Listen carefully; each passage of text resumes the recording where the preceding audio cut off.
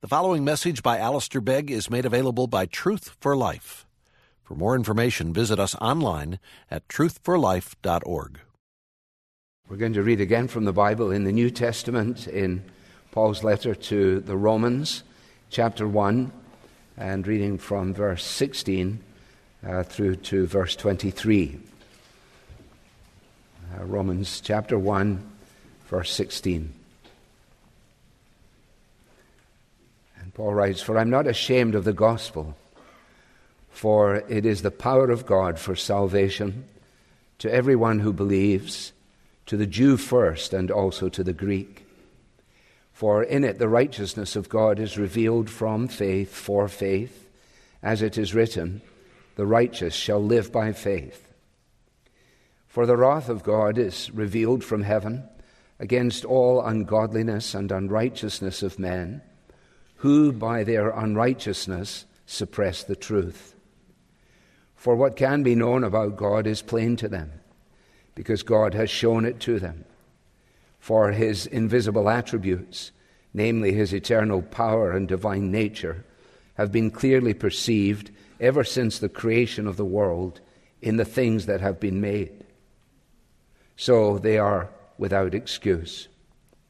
For although they knew God, they did not honor him as God or give thanks to him, but they became futile in their thinking, and their foolish hearts were darkened. Claiming to be wise, they became fools, and exchanged the glory of the immortal God for images resembling mortal man, and birds, and animals, and creeping things." Amen. Father, what we know not, teach us. What we have not, give us. What we are not, make us. For your Son's sake. Amen. Well, we're continuing this brief series of studies here in the second half of Romans chapter 1. We began a couple of weeks ago on what we refer to as Reformation Sunday, by looking at these verses which fit so clearly in the whole story of the Reformation, the rediscovery of the gospel by grace and through faith, solely Scripture, solely Christ, and so on. And what we're doing is simply working our way through this text. We have been aware of the fact that Paul is writing to these people because he is eager, he says, to be able to tell this great story to them in Rome, a privilege that he hasn't yet had. His eagerness to preach the gospel, he tells us in verse 16, is because he has a clear understanding that it is the power of God for salvation. At the beginning of the letter, he explains to the readers that he has been commissioned to the work of the gospel. Now here he says he's not ashamed of the gospel, and he explains why he's not ashamed, because it is the power that saves everyone who believes. He's making it very clear, something that he discovered for himself. The testimony of Paul is an amazing testimony, isn't it? Because he hated Jesus, hated the followers of Jesus, was a religious zealot, was able to tick many of the boxes of his Judaistic orthodoxy, and yet he suddenly realized that it was all to no avail. And when he writes to Timothy, he says to him, Timothy, the amazing thing is that formerly I was a blasphemer, I was a persecutor, I was an insolent person, he says. So he's got a pretty clear grasp of what he was. A persecutor, insolent, a blasphemer. But I decided to change. No, good. That was a very good no. But I received mercy. Now you see, that is the testimony of every genuine believer. He then goes on in verse 18, as we saw, to make clear to anybody who says, well, I don't need the gospel, I think it's a nice idea for you, I'm glad that it's helpful to you, it's just not something that is in my space. Well, he says in verse 18, what we need to know is this, that the wrath of God is revealed. One day it will be revealed in its fullness. He comes to that later on in the letter. But he's pointing out to these people who are living in first century Rome, remember. He's saying the wrath of God is revealed. It is presently there to be encountered. And the way in which it is revealed, he says, is according to the fact that heaven reacts to all the ungodliness and all the unrighteousness of men who, by their unrighteousness or by their wickedness, suppress the truth. God's anger is not simply a principle, as we said last time, built in, if you like, to the moral order of the universe. Or as somebody I read this week put it, it is not an automatic judgment by an anonymous cosmic computer. So much happens in a day in the realm of banking, in the realm of stocks, and so on. It's happening not as a result of somebody personally engaged, but it is happening as a result of these vast computers making determinations. Well, he says you need to know that God is personally and intensely involved in the expression of his wrath. Not in a human manner, not in the way that we would get angry, petulant, fitful, bad-tempered. But the wrath of God is the inevitable reaction of divinity to sin. It is the right reaction. It is the only reaction. It is the settled reaction. It is the inevitable reaction. The wrath of God is revealed from heaven. And he is justifiably angry on two counts. One, on account of ungodliness. Ungodliness is simply this: men and women attempting to reject God's right to rule and living as if God did not exist. Rejecting the rule, the rightful rule of God, and living life as if God does not exist. Ungodliness and unrighteousness. That is the wickedness, if you like, ungodliness, if you think in terms of the vertical plane, where that relationship with the living God is broken by sin. Then on the horizontal plane, in relationships with one another, unrighteousness then takes hold. So impiety always precedes, if you like, idolatry. The disengagement from a true understanding of God and the worship of God then reveals itself in the unrighteousness of men and women. The misery and the heartache of life lived, turning your back on God. So God says, if you turn your back on me, then there are inevitable consequences. And it's not just cause and effect in the universe. It is that I, out of my righteousness, respond in this way. And that's what we find from the very beginning of the Bible. That's why it is relevant pre-Romans 1, and it is relevant post-Romans 1. Because the message is a timeless message. The gospel remains the gospel. All who know God savingly know him through the work of Jesus, Romans 16 and 17, and all in need of God on account of the fact of unrighteousness. I've been reading a lot, actually, in Genesis 1 to 11 because we've been doing this. And I've been struck again by the clarity of what is stated there. That Adam and Eve are made to trust, to love, and to obey God. But what happens is they believe a lie. They believe a lie. Someone comes and tells them, this is not what you want. You want the very thing that God says he tells you not to do. And the reason he tells them not to do it is because he wants them to trust him. He wants them to obey him for no other reason than he is God. Don't do that. Trust me in this. And they believe a lie. And as a result of the lie, they discover that to go on through life without God is to discover pain and guilt and disappointment and shame. What a picture it is, a pathetic comic picture almost.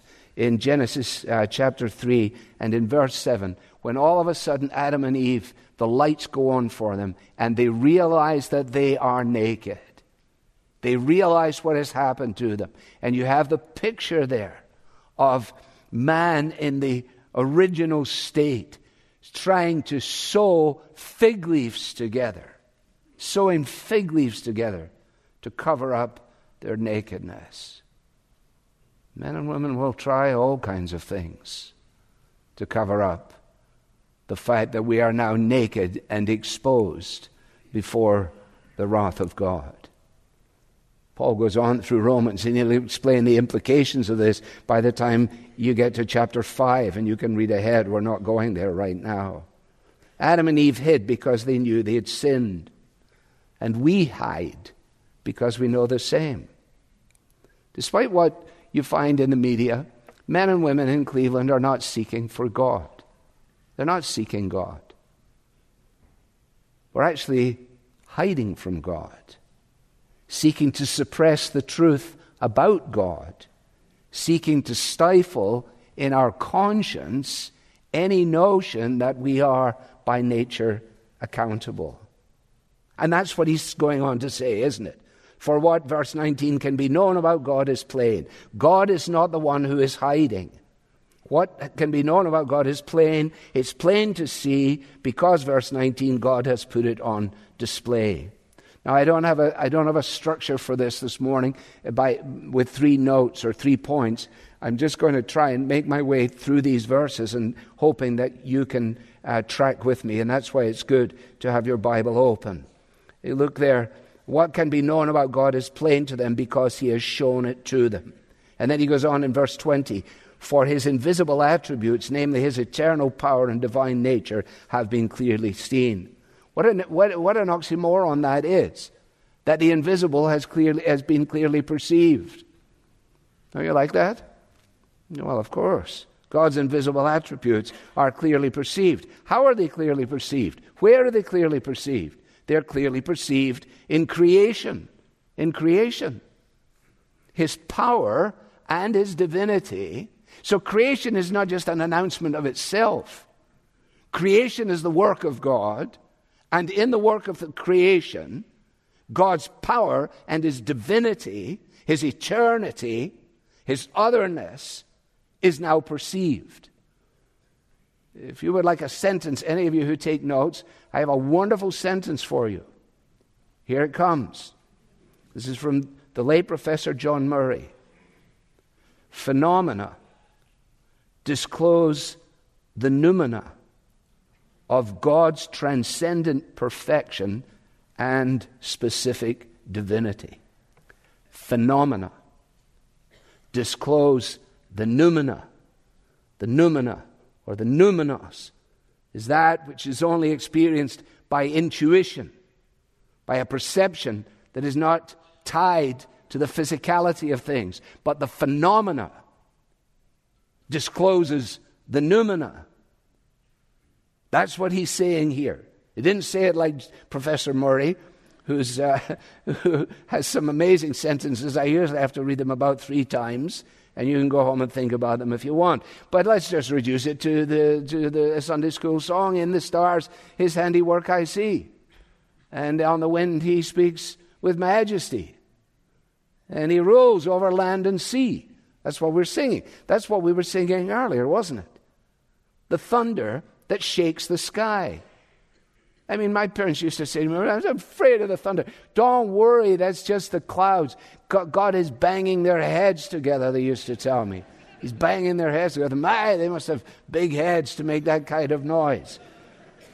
But in actual fact, Calvin in his Institutes, he begins in that way, and he works his way right down this very list. He said he gives us the thunder to shake the sky, the lightning to set the air ablaze, a variety of storms to bring terror to the earth.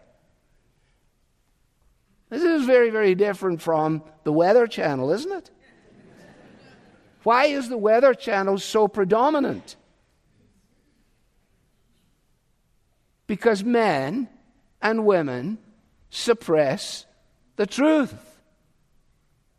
It's much easier for us to deal with Mother Nature and invention than to deal with a living God who is the one who sets the seas in motion, who controls the tides, who is ultimately in charge of everything. People say, no, I don't go for that at all. He not only surrounds us with the evidences of his power and his divinity and his might and his majesty, but we are aware of the fact that we have been made by him and made for him. That we are actually, as his creation, stamped with a divine imprint. That into our very psyche, into the very core of our being, we are stamped with an awareness of God. Our restlessness, the restlessness of the human heart, as Augustine finally figured it out, is due to the fact that our restlessness is due to our suppressing the truth about God, and we can't find rest anywhere, says Augustine, until we find our rest in thee. Because we were made by you, we were made for you, to trust you, to love you, to obey you, and we don't want to. We are ungodly. We live as if you do not exist on a day-to-day basis. We seldom give thanks for our food. We act as if somehow or another Heinens is in control of things. They have nothing in there apart from the God who makes things grow, apart from the cows that produce the milk. What an amazing fact that is. My father always tells me, he says, isn't it amazing that a black cow eating green grass produces white milk that makes orange cheese? You can tell he was a great scientist, can't you? That's another thing I inherited from him. But you know, the simplicity of things. Here's the point that Paul is making. There is no one to whom God has not made himself known. There is no one to whom God has not made himself known. Atheism is a choice. Humanism is a reaction. It is a stifling, it is a suppressing of a truth that man knows. Have you ever figured out why it is that people who deny the existence of God are so angry about God? They're so angry. If they talk to you, they get mad that you would raise this. Raise what? Because inside there is a divine imprint. They're not the person in the world that has never had God disclosed to them. See, we all know, and we need to say this to people, we all know, regardless of what we say to ourselves or what we tell ourselves, that there is a Creator upon whom we are utterly dependent and to whom we are entirely or completely accountable. Now, Paul is writing this as a letter, but when he goes on the road, he takes the message on the road. Let me just illustrate it from two places. One in Acts chapter 14. Paul and Barnabas are in Lystra. They are involved with the healing of somebody, and the people there start to bow down to them and worship them as if they were gods. And so Paul has to deal with this. The priest of Zeus, whose temple was at the entrance, he got so excited about it that he brought oxen and garlands and wanted to offer sacrifice with the crowds. But when the apostles, Barnabas and Paul, heard of it, they tore their garments. They rushed out into the crowd, crying out, "Men, why are you doing these things? We are also men of like nature with you, and we bring you good news, that you should turn from these vain things." They're all coming out of the temple of Zeus. He doesn't say to them, it's good that you have Zeus to give your worship to. We just do something different. We're the Jesus group and you're the Zeus group. No. He says, we are bringing you good news that you should turn from these empty things to a living God who made the heaven and the earth and the sea and all that is in them. In past generations, he allowed all the nations to walk in their own ways, yet he did not leave himself without witness, for he did good.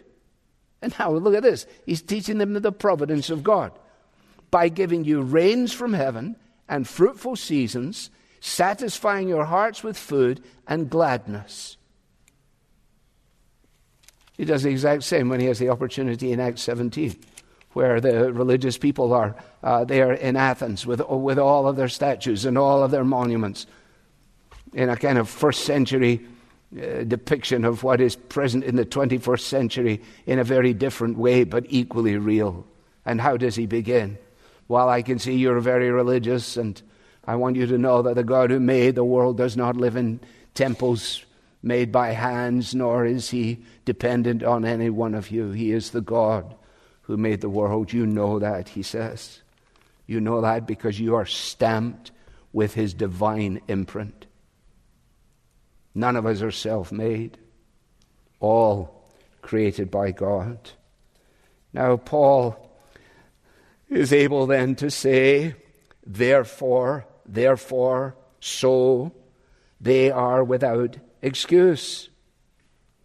Without excuse for our ungodliness, for trying to live without him, for our unrighteousness, by all our misery that we cause to people around us, whether to our wives or our work colleagues or whoever it might be. But notice, and this is in keeping with the way we finished last time, talking about general revelation, creation does not provide sufficient knowledge of God to save us. It provides sufficient knowledge to make us accountable for our ungodliness and for our unrighteousness. You know, Paul's later, when he writes to Timothy again in 2 Timothy, he says to him, I want you to continue in the things you have become convinced of, Timothy, and how from infancy you have known the Holy Scriptures, which are able to make you wise for salvation through faith in Jesus Christ. So Paul is not suggesting for a moment that you can discover all that is to be discovered of God by a walk in the woods, and that if you just walk in the woods and feel a little bit better about yourself, you could call that your conversion. No, you go walk in the woods with a humble heart and you realize you're saying, man, who could ever come up with this? Who could ever create such variety? How could there be all these leaves? How could there be such intricacy? Oh, your divine power and your majesty is revealed. Calvin says we are justly deprived of every excuse, seeing that we stumble around like lost souls, while everything around us points to the path we should take. Is that not a picture of contemporary society? Stumbling around like lost souls, suppressing the truth, living as if God does not exist, denying the things that are before us in order that we might please ourselves. We need to remember this as believers when we're sharing the gospel with our non-Christian friends. Remember that we know something about our unbelieving friends that they may not be prepared to acknowledge themselves. That is, that they were made in the image of God, that they know that God exists. And therefore we don't have to try and convince them that God exists. The Bible doesn't do that. It just starts in the beginning, God. It's good to remember, isn't it? We say you're going to stop soon. No, a little more. Here we go, verse 21. Verse 21, they're without excuse, and he goes on to explain, because although they knew God, he says, they refused to acknowledge him as such. They refused to give him his due. They refused to honor him.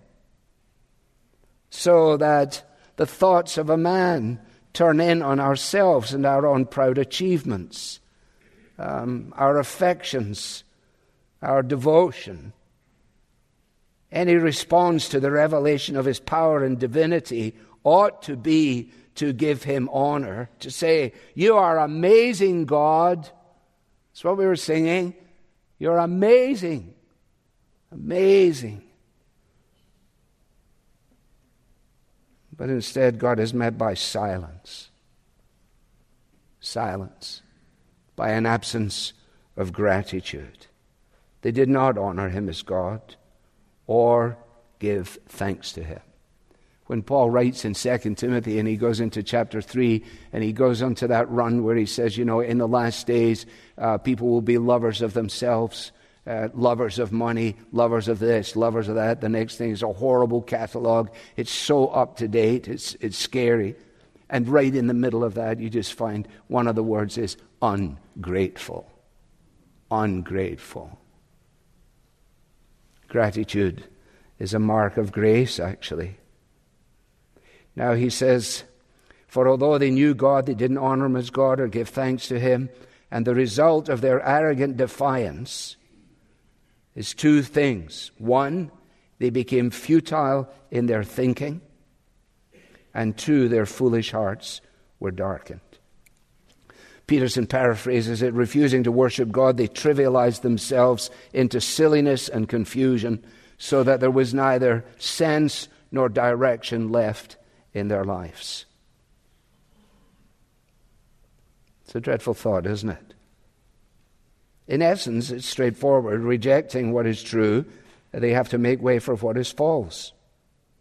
With no desire to thank God or to honor God, the heart of man then says, well, what I need to do here is I need to reinterpret the evidence and give it a meaning that fits in with the fact that I deny the existence of God.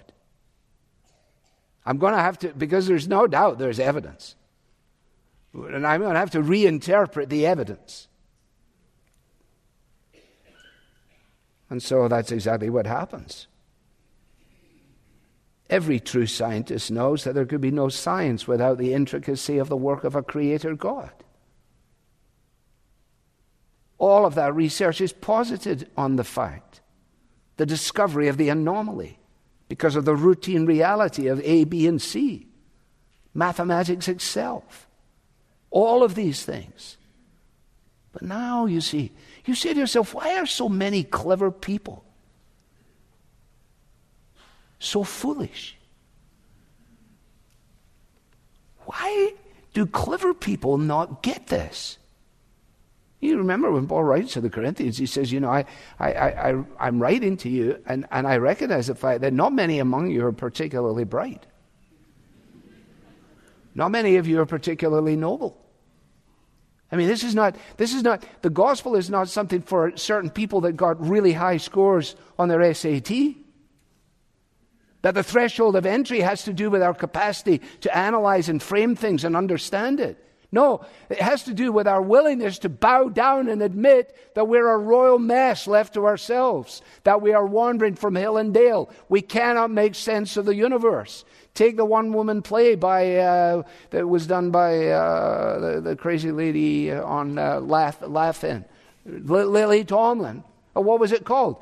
The Search for Signs of Intelligent Life in the Universe. The search for signs of why are we looking for signs of intelligent life in the universe? Well, because we've decided that there aren't any.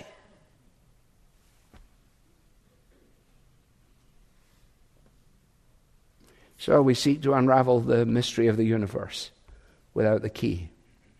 We refuse the light and we descend into darkness. You know, the way in which university education has gone in the last 100 years is just right down this line, isn't it? I mean, if you take all that genius wisdom that came from Scotland here to America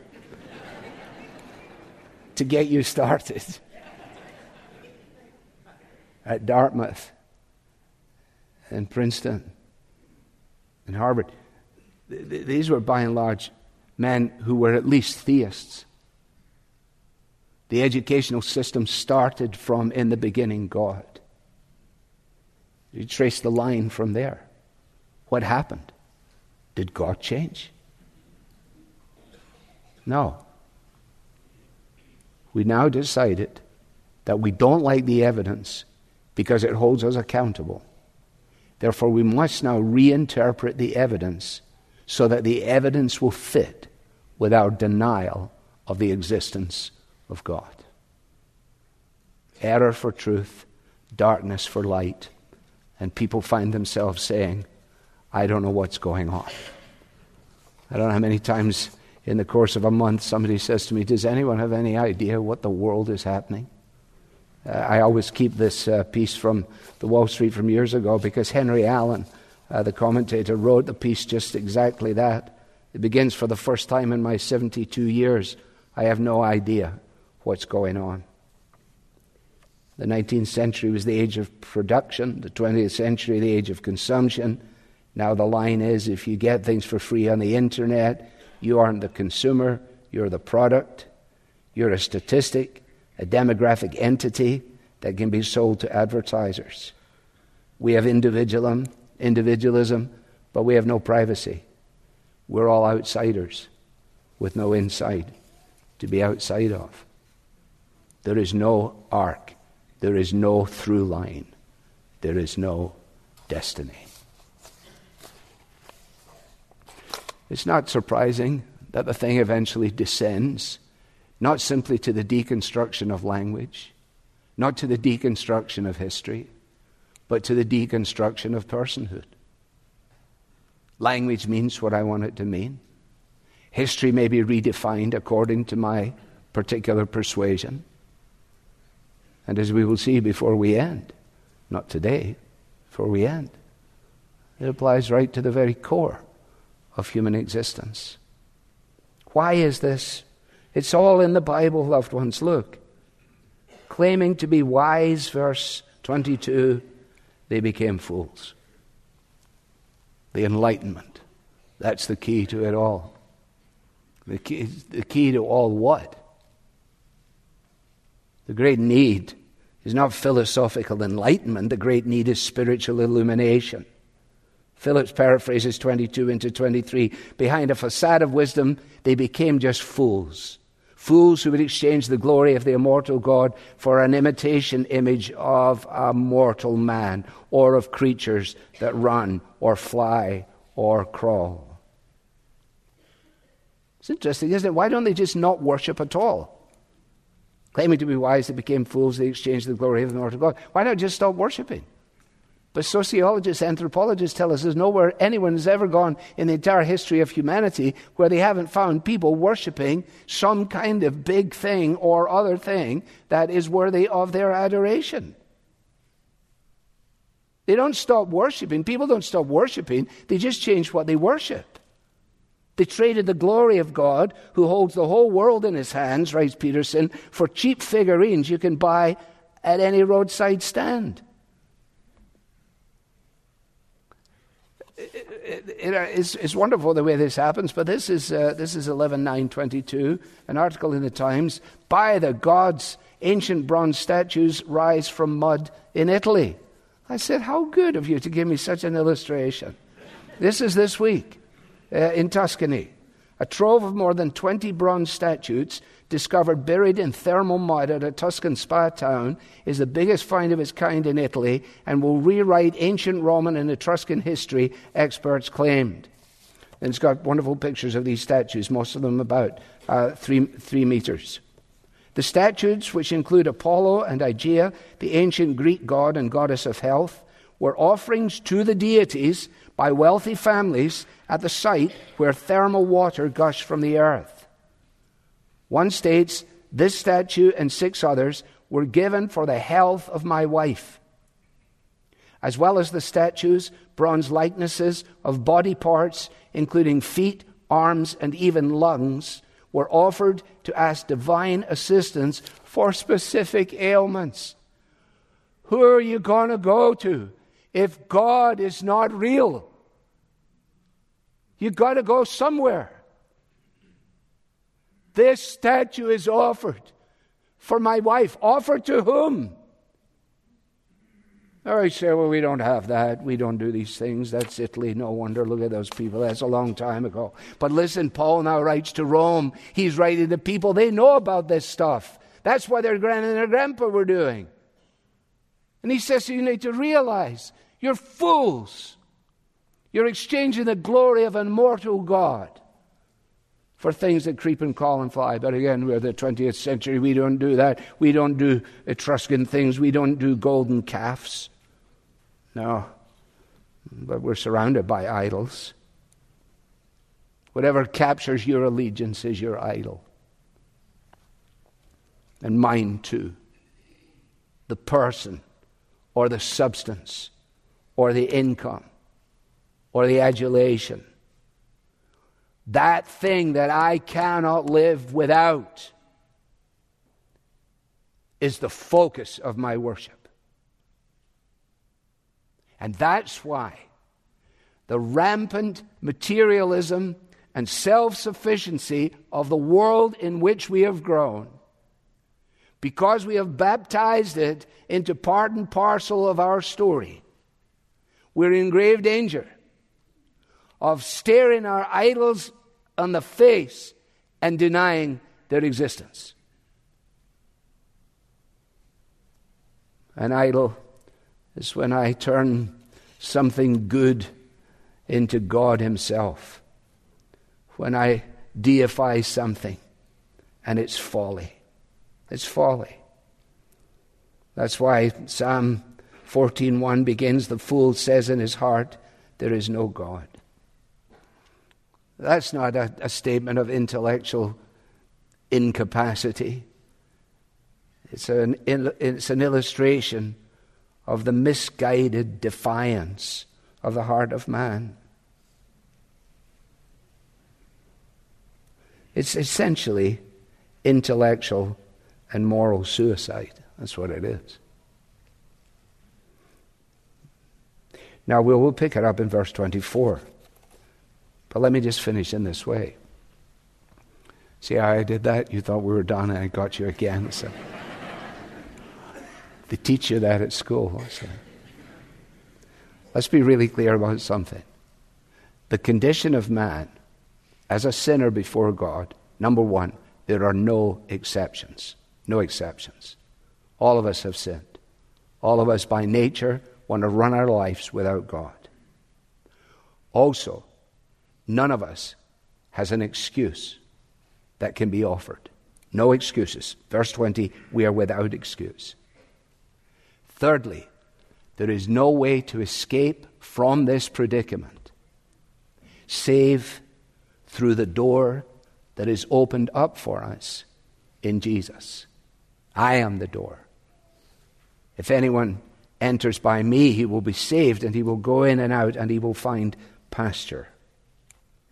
Only when we are prepared to face up to verse 18 and to admit our predicament will we ever then rejoice in the story of verses 16 and 17. I think we would probably agree that men and women, we stay away from Jesus either because we do not believe we need Him or because we are unwilling to admit that we need Him. First of all, we think we don't need Him. The Bible says, yes, you do. Well, I don't want to admit that. The reason we're confronted by the predicament is because of the wonder of the provision. The essential cure is directly related to a sufficient diagnosis. You don't want to go to a doctor who tells you you're fine if you're not. You don't want to go to a doctor who treats you for things that don't need treated. You want a doctor to kindly, purposefully, graciously tell you the truth. And on the basis of that, then explain what can be done. I speak to a diverse group. Now, I don't know where you are, where in these things. Maybe you're actually searching for signs of life in the universe.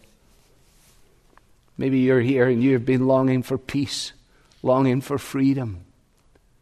Believe in the lie that it's outside this framework, that it's over there, that it's that tree, that it's up that street, that it's in him, that it's in her.